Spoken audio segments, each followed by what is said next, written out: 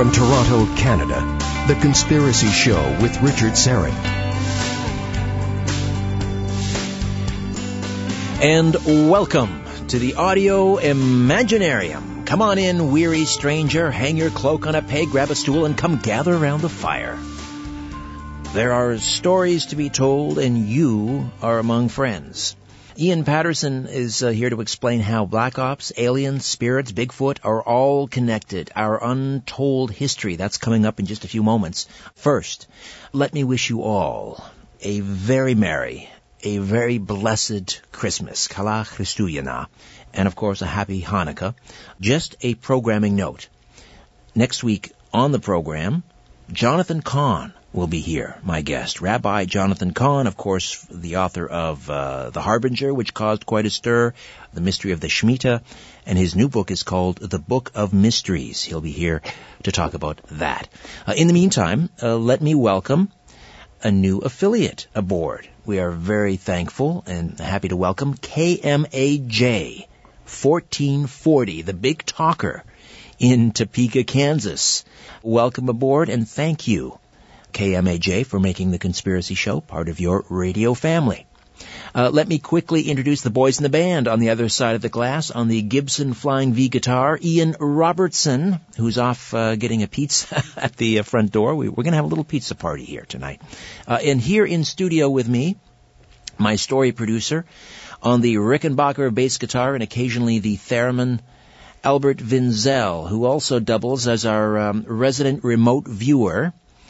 And just very quickly, this is our regular segment. This will be our last What's in the Box for 2016.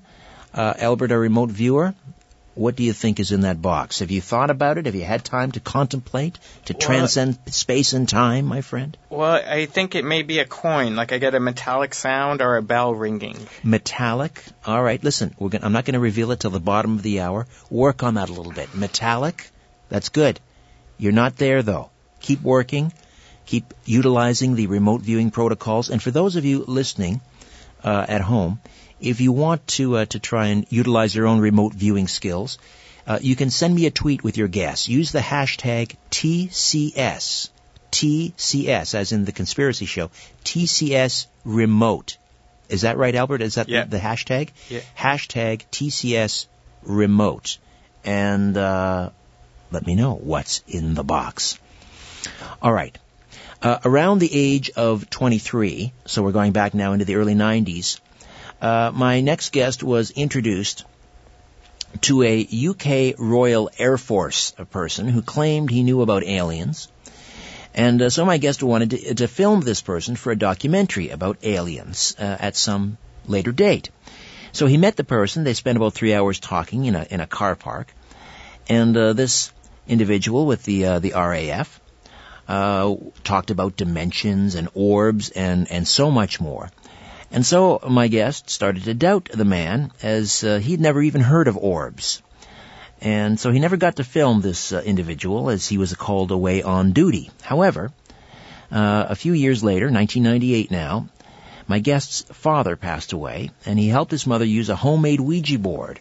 At this point, he didn't believe in spirits, but after asking the Ouija board some questions, the glass started to move, or the planchet started to move around on the board, and it was giving the correct answers. And then he had no doubt that there was a spirit world.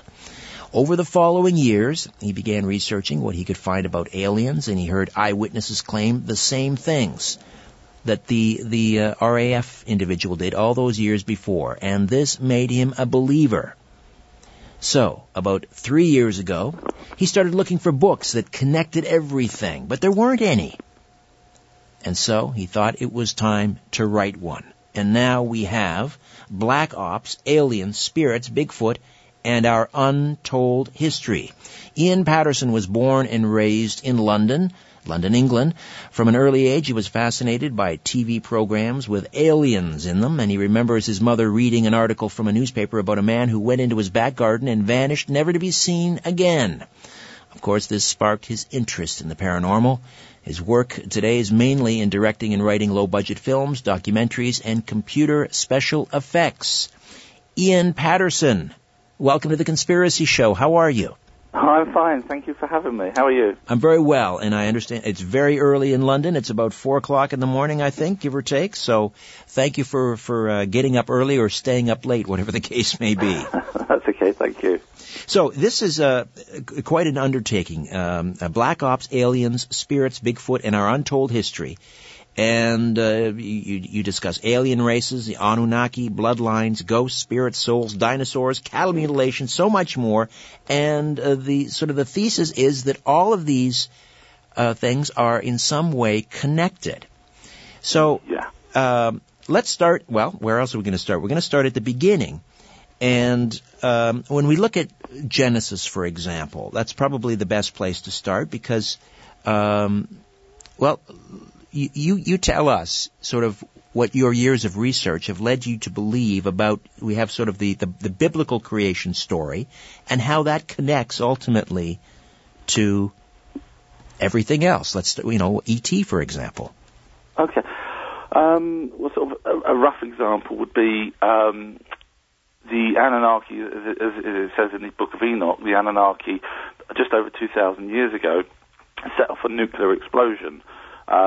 So I needed to see whether that there was any correlation between the Book of Enoch, the Bible, and any scientific proof. The scientific proof comes in the form of a radiation belt about 7,000 miles around the area that the Book of Enoch says that there was a nuclear explosion. And when I looked into the Bible, we could see that the Bible would actually say that Sorry, I'm slightly nervous. The explosion caused I've actually got it written down here, if that's okay. In Zechariah, this shall be the plague which the Lord will strike all the peoples down, which would be the nuclear explosion. Right. Their eyes will rot in their sockets and their tongues will rot in their mouth. And many people died from water because it was bitter. So that put the connection between all three of those, the Book of Enoch, the real proof and there was even green glass found in the desert. So in 1950, I think it was. Right. So I think was that the Gobi Desert in India or somewhere near Pakistan, and this sand was fused, and it has been suggested that this was evidence of an ancient nuclear blast, and the Vedic writings also make reference to some sort of what sounds very much like a nuclear war. Robert Oppenheimer, of course, the father of the nuclear bomb, once commented when he was asked after the test explosion at Trinity whether this was the first use of a nuclear bomb, and he said yes, and then he said in modern times, which is very interesting. I think I also read somewhere that Einstein commented on the green glass as well. I didn't know that. That's interesting. I remember that from way back. That's another thing that sort of, over the years, little things keep piquing my interest, which kept me going and going and going, and I think that was one of them. So, again, the timing of this ancient nuclear blast was how long ago? Just over 2,000 years. 2,000. The dates are slightly, within 100 or so years, but it's about 2,100, 2,200 years ago. Well, that would be just before Jesus. Okay, before the birth of Christ. Okay, so yeah. All right. Now the Book of Enoch, it talks specifically about. Does it mention the Anunnaki by name? No, it doesn't. There's a few different translations of the Anunnaki. Some people call them the princely seeds. Others call them those from heaven came to earth, and slightly variations of that. My interpretation of the Anunnaki is that their actual name isn't the Anunnaki, because no race would call themselves princely seeds, and no race would call themselves those who heaven came to earth. The only word that keeps coming up over and over again is Elohim. That's the only. Everything else they talk about, Enoch and Enki and Anu and what they have for breakfast, and they actually really do cover everything. And the only thing they don't actually talk about is the race name, which they have actually got Elohim all over the place. So that makes me believe that the their actual real race name is Elohim. Right, because Elohim is a Hebrew word, but it's sort of plural, but it's also it kind of breaks the rules of grammar because it can be used also as a singular, meaning a God, but also gods.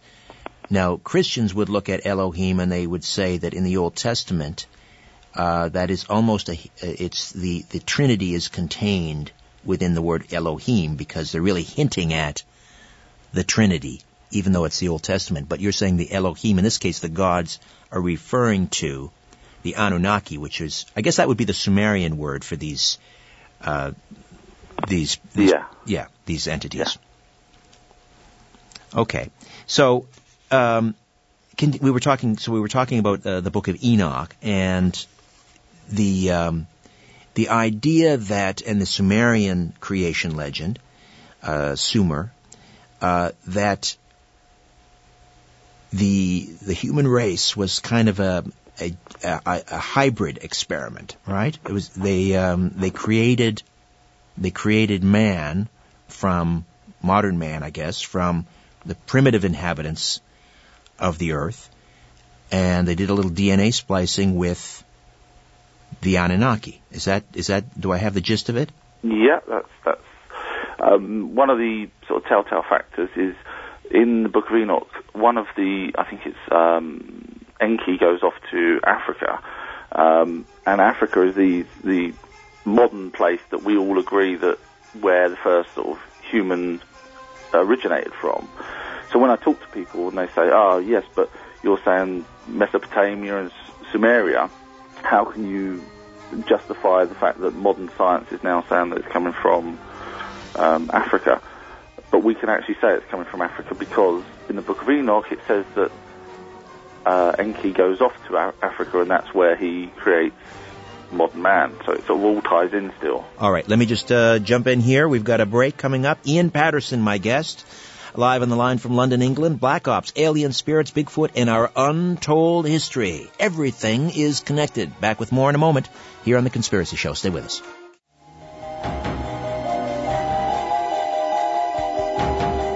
You want the truth? You can handle the truth. The Conspiracy Show with Richard Serrett. Welcome back. Just a reminder, we will reveal the contents of our humidor, the What's in the Box segment. And again, use the hashtag TCSRemote. TCSRemote. Ian Patterson is with us from London, England. Black Ops, Alien Spirits, Bigfoot, and Our Untold History. By the way, Ian, how can people get a copy of the book? It's available on Amazon and Amazon Kindle Unlimited. All right.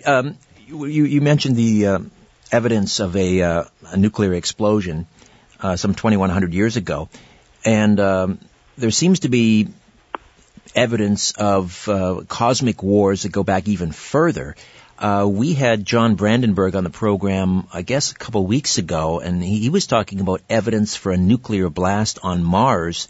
This would have been millions of years ago. That he says the signature is unmistakable. There's no other way the radiation signature could get there. It's not a comet impact. It had to be a nuclear blast.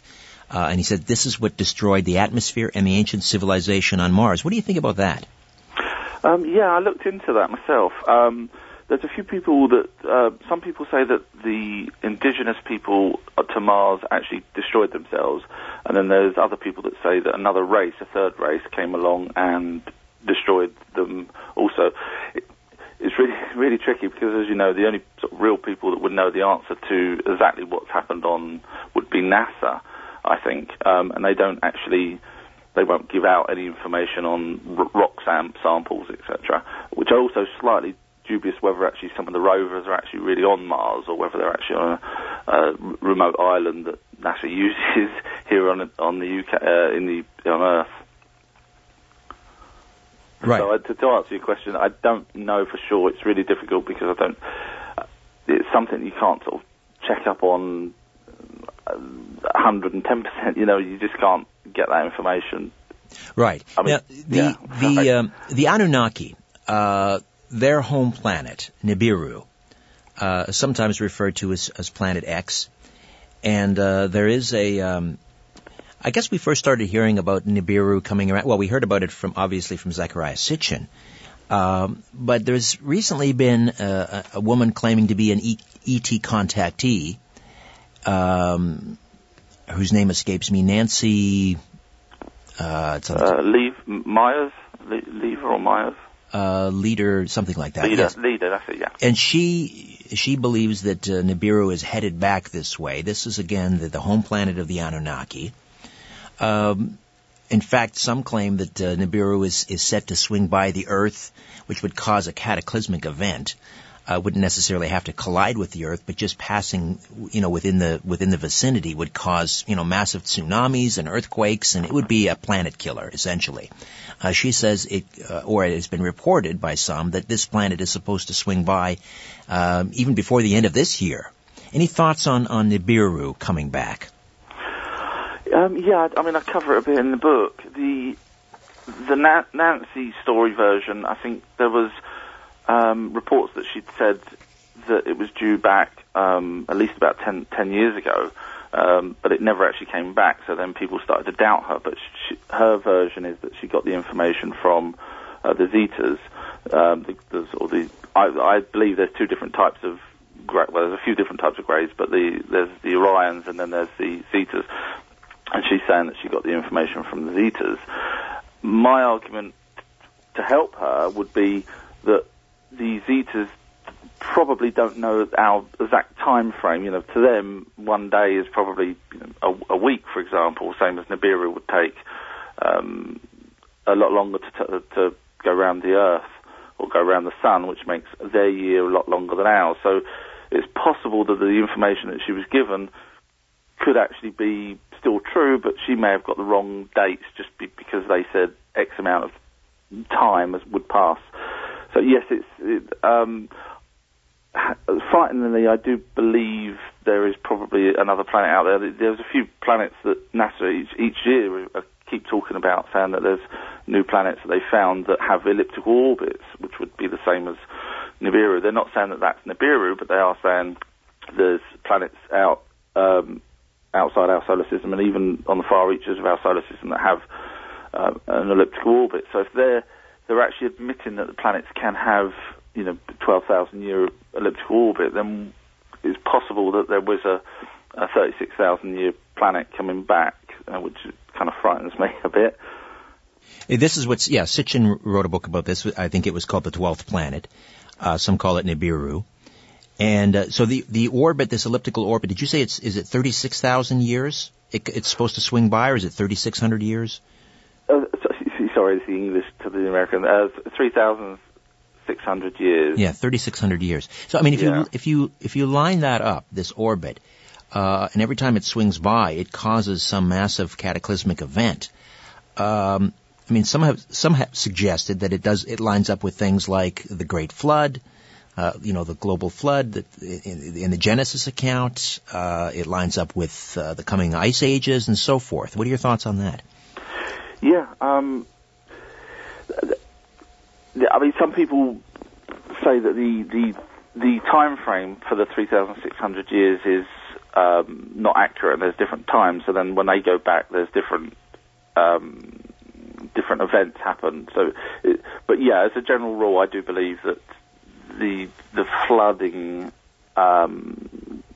coincides with Nibiru coming back. The problem with that is then you've got to think, well, if the Anunnaki are on Nibiru and they're aware of the planet coming back round, then are we the ones that get the brunt of? Because their planet, I think, apparently about 4 times the size of Earth. Are we the only ones that really get a problem with that?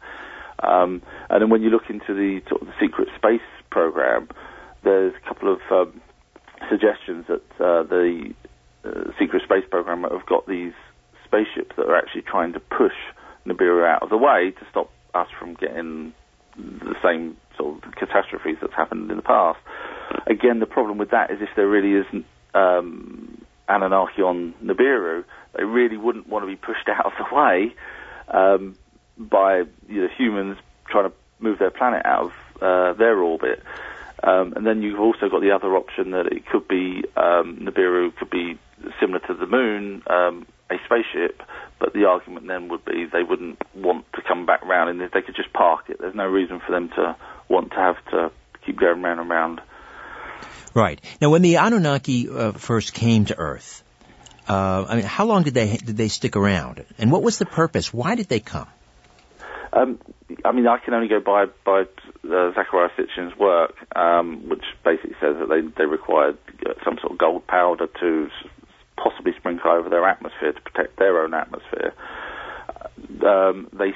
It looks like they stayed for at least 300,000 years, which to us seems a long time, but for them, if their 1 year is 3,600, then it's not very long for them at all. So you'd think, well, why have they stayed this long? But it's not that long for them. So I think they stayed that amount of time. And then when obviously they was creating the first humans, which Adam, I think, is in Hebrew is translates to human. So when they created the first human, that took them thousands and thousands of years to actually get that right, which is why it's they use the humans to mine for this gold, which is why we now believe gold is precious, whereas years ago, before anyone worked out gold was precious, someone had to, this is the sort of the way my thinking is, someone had to say to our ancestors, hey, gold's precious, because we wouldn't have melted it at the heats that you would need to melt gold and things like that back then, 10,000 years ago, or less. So I do believe that the Anunnaki did require gold and fashioned gold into various objects, which we later on perceived as precious, and then we started to look at gold in that way as well. So they created essentially a slave race using primitive man with, I guess, some DNA from their own species. Is that the idea? Yeah, there was a few different types of humanoid creatures or humanoid people on this planet at the time, and I'm not sure which ones they actually done the DNA on, but the story goes as in the Bible, they took Adam's rib and created Eve. If you look at ask any doctor which is the best place to get the DNA or the bone marrow, etc., etc., they say the rib, because it's less intuitive and it's the best place to get it. So if you take the Bible literally, then they did create Eve. The problem then is Adam and Eve had 3 sons who then had their children, but it doesn't actually say who they had relationships with. The only woman that seems to be around is Eve. So it looks like they had relationships with their own mother, unless everyone didn't bother, the Bibles, etc., didn't bother adding the fact that there was extra women coming along. But also, if you look at the nature of the Anunnaki and the following pharaohs, they all inbred anyway to keep their true bloodline. So it's possible that the Anunnaki didn't mind Adam and Eve's offspring procreating with their mother, because that's the way they do it. They all seem to keep everything inbred. Right. Well, there's of course the mention of the fallen angels in Genesis, and I believe that they're also mentioned in Enoch, where these fallen angels commingle with the daughters of men, meaning women, and create this race called the Nephilim. Now, from the Christian perspective, I suppose the idea is that these are fallen angels. These are Lucifer and his minions, those angels that stood in opposition or rebelled against God. So in your interpretation, then, the Nephilim would have been the product of the Anunnaki, I guess, and their hybridization program with humans. Well, the way I see it is the 8-foot Anunnaki had relationships with the human women, which then produced giants, which were called the Nephilim. Right. And they talk about, that in the Bible they mention that the Nephilim would be the men of renown, So like the Titans and I suppose then the gods of the various pantheons around the world, the Egyptian pantheon, the Babylonian pantheon of gods, the Greek pantheon of gods, Zeus, Poseidon, etc., correct? Not the way I saw it, no. No? Okay. I just think that the Nephilim were literally just giants which had cannibalistic traits, and they after a while, the king, Anu, didn't want the true bloodline, again, going back to their true bloodline, didn't want their true bloodline tainted with half-breeds, so they wanted to wipe them out, which gives them the reason to either allow the flood to happen, knowing that the planet's coming back round, or they deliberately wiped us out, or wiped them out some other way.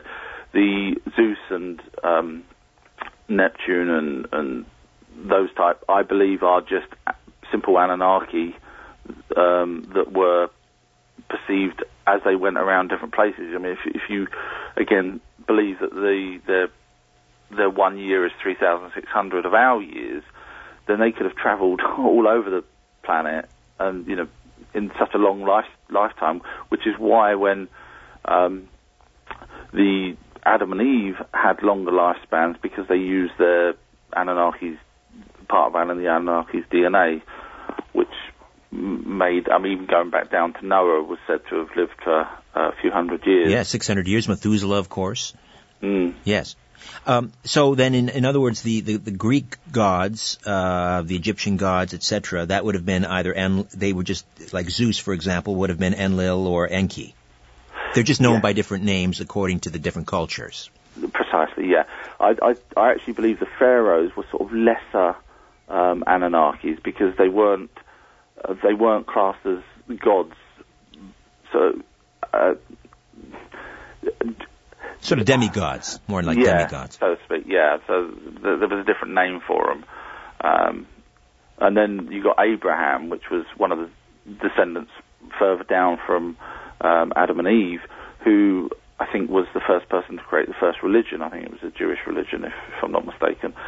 And the way I see that is that he was allowed some power, but wasn't allowed total power. So the Anunnaki allowed some of the sort of offspring, or hybrid, should I say, certain powers.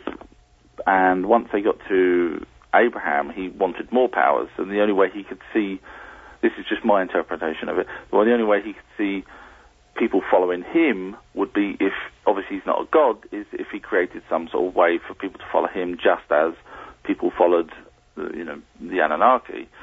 So he created the first religion, and then obviously people after that could see, hang on a minute, if he's got loads of people following him, I'll create a religion, and that's how I believe all the religions got created. All right, we will take a time out, and on the other side, continue to delve into Black Ops, aliens, spirits, Bigfoot, and our untold history with Ian Patterson, right here on The Conspiracy Show. Don't go away. Corporations, governments, and sometimes entire civilizations. What goes up must come down, and it lands on The Conspiracy Show with Richard Serra. All right, welcome back to the program. Before we get back to Ian Patterson and our untold history, let's just reveal what's in the box. Before that, though, Albert, what are people tweeting here? All right, Amanda Curran says a purple My Little Pony. Jackson says a pizza cutter. Luke Parkhill says a candy cane. And David LaSalle says a snow globe with a house and a snowman. They're all going very seasonal. And you said something metallic. Albert, you were the closest. A spoon? 3 spoons? Well, let's open it up and find out. Hold on, I've got to set to the webcam from Twitter. All right. I'll tell you, you were close with metallic. I think if you'd spent a little more time, you may have nailed it. There you go. A flashlight. It is a flashlight. All right. All right, we'll continue along with our conversation with Ian Patterson. Now, Ian, we were talking about the connection between the Anunnaki and the Egyptian pharaohs and so forth. What is then the purpose of the pyramids? First of all, who built them and what for? Okay, this is again just my interpretation.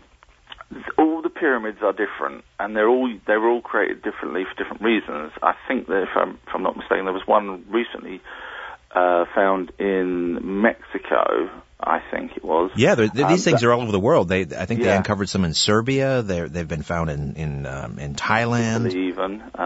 Yeah, but the one I'm talking about actually had they found mercury, flowing mercury underneath it. When you look into what mercury can be used for, it can actually be used for weeding out the gold in ore. So if you think that the Anunnaki were actually mining gold, then mercury would be the perfect use to extract the gold. The Great Pyramid, after doing as much research as I can, the only sort of logical answer to that would be that that is actually built as a power plant. I've read other theories about that the pyramids were essentially some sort of a giant capacitor or something. Fascinating. But you're saying some of the other pyramids were being used in the mining of gold. Yeah, and for different reasons. Yeah, there's no reason for them to have built 3 pyramids right next door to each other, all for power, on the Giza plateau. So one of those was for the largest one, I believe, was for power. I'm not sure what the other 2 were built for, but I don't actually believe the dates of the pyramids either.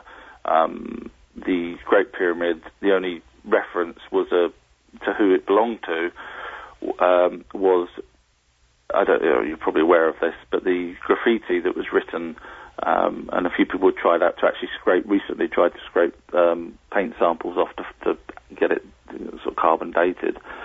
But if the dates are incorrect, then the pyramids go back way more, at least another 5,000 years before that.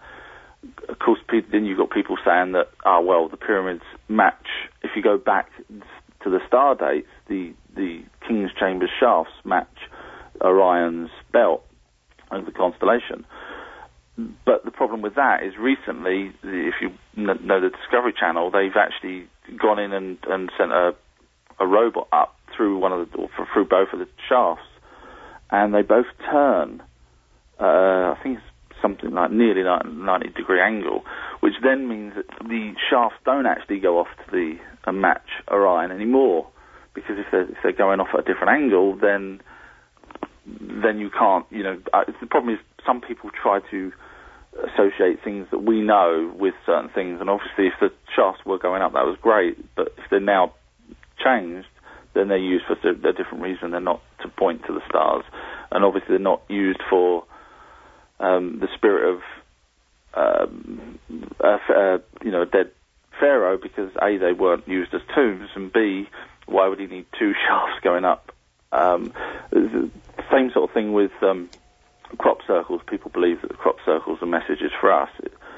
They actually predate the first. I mean, you need to be at least nearly 1,000 feet up in the air to be able to see some of these crop circles, and they predate the first flying machine, which would have been the hot air balloon. So they're not actually made for us, and if they were made for us, they would have been a lot smaller for us to be able to see. Excellent point. Excellent point. So what are they, sort of like signposts for ETs flying by?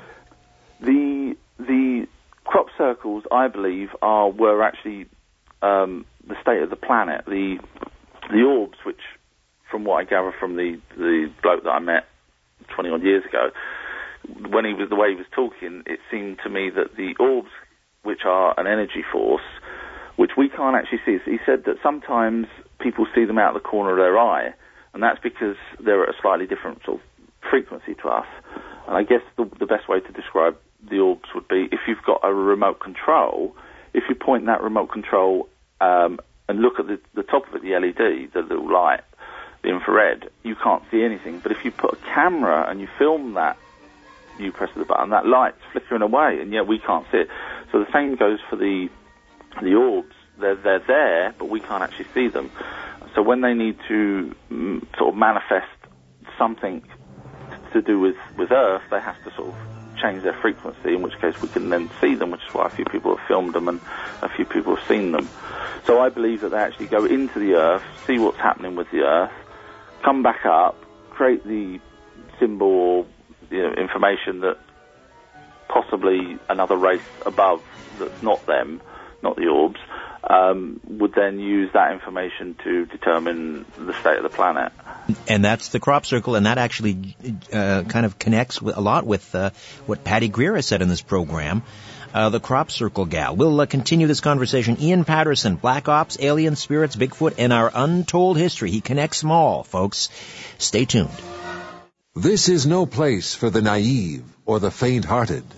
The Conspiracy Show with Richard Serrett. Welcome back. Ian Patterson stays with us. Black Ops, Alien Spirits, Bigfoot, and our untold history. He connects all the dots. Alien races, Anunnaki, bloodlines, ghosts, spirits, souls, dinosaurs, cattle mutilation, so much more. Let's actually focus on bloodlines, because we were talking about or you mentioned the Anunnaki, who were on this planet for several hundred thousands of years. And if we trace the bloodlines of certain dynasties, let's say, there's this whole thing about the RH factor, and I've had Nick Redfern on the program. He wrote a book called Bloodline of the Gods, and he notes that it's very interesting. You would think that if, in fact, for those who believe in evolution, that we evolved from monkeys, that we should all have this RH blood marker. But there's a certain percentage of the population, which I think it's around 5%, that does not have the RH blood marker, which is a protein, which would then suggest that those without the RH factor somehow carry the bloodline of the Anunnaki. Does that make sense, Ian? Yeah. The negative part of the RH can actually kill unborn babies, which is kind of, if you go along the evolution line, it's something that's quite rare. Can't think of anything that would sort of destroy an unborn baby. So you have to then sort of think, well, okay, why is this? Is this an anomaly, or is this something that was actually inherent, due back to some other reason? So if you look at the Anunnaki and the type of person they were, some people say that they were redhead, some people say that they were all white, with big white beards and white hair, which then you could say, okay, well, that explains why people call God, with a big white hair and big white beard. But were they albino? And then you've got to think, well, okay, if they're albino, were they albino because their planet goes so far away from the sun, in which case they don't actually get the heat that we would get from the sun, and then so you then work out why, what kind of blood they would have if they were further away. Would their planet be the thing that actually heats them up? Because if they go so far away, and NASA has admitted that certain planets can actually, just from their own core, keep the planet warm, so they don't have to be that close to the sun. So by adding everything together, you can sort of say, okay, well, their blood might be slightly different to ours, and what would it be different, and would that have transferred over to sort of a bloodline? We can't, unfortunately, go back to Adam and Eve and find out whether they were the ones that had the first sort of negative version of the RH. But yeah, it does make you think. I mean, I've put it in the book, but as you say, there's other people that's also looked into this. It just doesn't make sense that something can kill babies. It just I don't know if you know what I mean. It's just right. And why would only a certain percentage of the population be missing the RH factor? And I've heard tell that there's one of the commonalities among people that have been abducted or claim to have been abducted is, again, that missing RH. Yeah, some of the reasons why I believe that people were abducted at certain times, anyway, are they come back with radiation burns, small radiation marks, and if you go along the theory that some of the alien races out there actually have problems with the radiation, space radiation, then it would make sense that they were trying to find a cure either for them or for us or for our hybrids between human and grey aliens. So if they've got reasons to want to take people with Rh negative to test, then you think, well, okay, do they know of the Anunnaki? Why weren't they doing it with the Anunnaki? Why don't they just ask the Anunnaki to use their Rh negative instead of taking us? Does that make sense? It sort of. I mean, yeah, it does in a way. If we've got their part of their blood, would they have used the Anunnaki, or the Anunnaki would have said, no, go away, we don't want anything to do with you, in which case that would explain why they use us instead of going to them. Right. We've only got about 7-8 minutes here, so, we have to sort of jump ahead, and I know that when people buy this book, it's important they sort of go chapter by chapter, because you sort of build one layer upon the next. But I do want to jump ahead to another paranormal phenomena that you say sort of ties into all of this. Again, there is sort of one unifying thing that connects all of these things: aliens, ghosts, even Bigfoot. But let's talk about, you touched on orbs recently, but let's talk about ghosts and spirits and so forth. How does that connect in with what we're talking about here? It all started from the guy that I was talking to. He started talking about the orbs, and then he started talking about spirits, etc. And, at that time I thought that was silly. But as you go along, you realise, I believe that the orbs are sort of the master, not the master race, but the main entity that's around. And they can split off into smaller sort of entities, which then join with humans before they're born into the pineal gland, and then they stay with the humans. They learn what the humans learn, and then when the human dies, they leave the body and then become ghosts. And they can either now go back to their collective, or they can stay as a ghost until it's time for them to pass over. So sometimes you hear mediums call out for someone and say, I'm looking for Fred, and they get another spirit through and they say, no, Fred has already crossed over, which is weird, because we say when someone dies they cross over, but the spirits then say that they cross over. So once they cross over, they're back to their collective. So the orbs are, from what I gather, are the main entity, and the Zetas, not so much the Zetas, but certainly the Orion Greys, are actually working with the orbs. I mean, there's so many stories of the orbs being seen with the Greys, being harvested by the Greys, even bodies, people being massaged, the Greys sort of come out of them. So I'm just trying to do it in this very short space of time. It's quite complicated. It is difficult. The idea is that we are just containers, as many abductees have said that the aliens call us. So we're just a vessel. And the certain types of aliens that work with the orbs want to get something from us. So before we actually before the orb joins with us, they agree in a council and with the alien race that they're also working with, that we're allowed to be abducted, and that this is what they want from us, from the person that will end up growing up. They want to learn X, Y, and Z from them. So when we have spirit communication, Ian, you talked about using a spirit board or a Ouija board.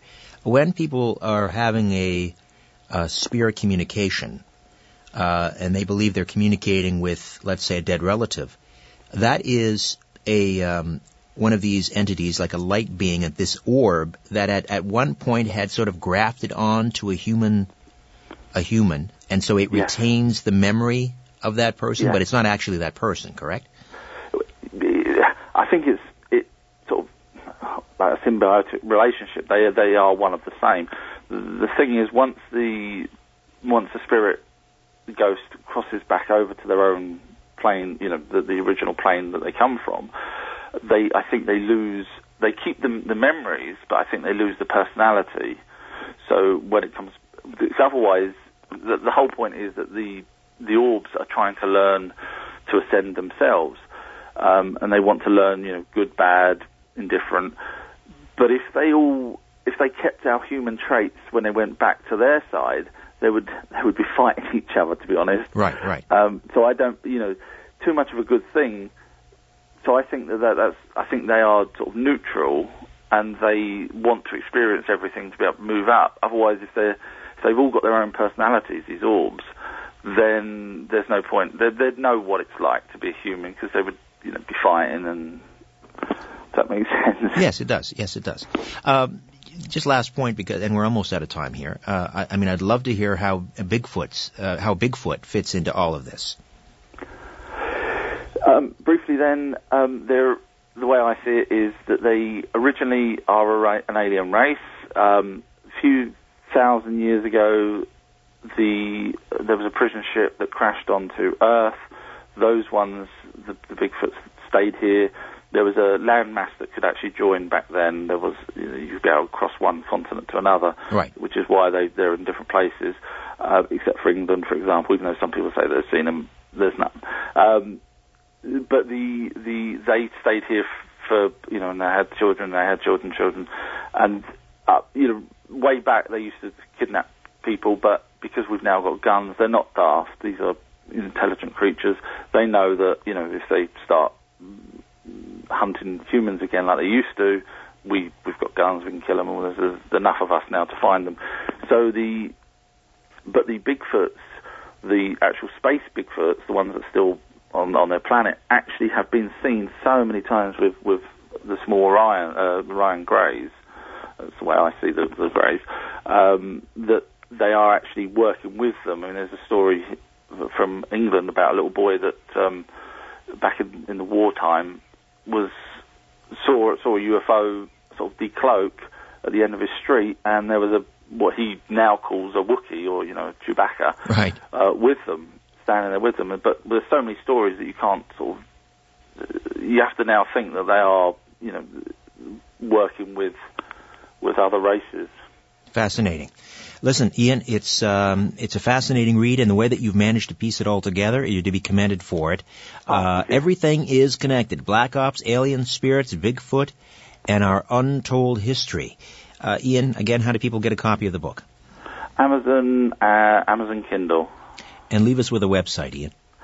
www.ouruntolledhistory.com. Ouruntolledhistory.com. Ian, thanks for hanging out with me. Merry Christmas. Thank you so much. Thank you. All right, my website, strangeplanet.ca, strangeplanet.ca. And there, take some time, spend some time. There's lots to discover on the website. You can become a member. Go to the radio page for The Conspiracy Show. Click on that blue member button, and it's very quick to register. It's free, and that gives you access to member-only areas. Say hello on Twitter, at Richard Serrett, S-Y because I love you, R-E-T-T. And as always, follow the truth.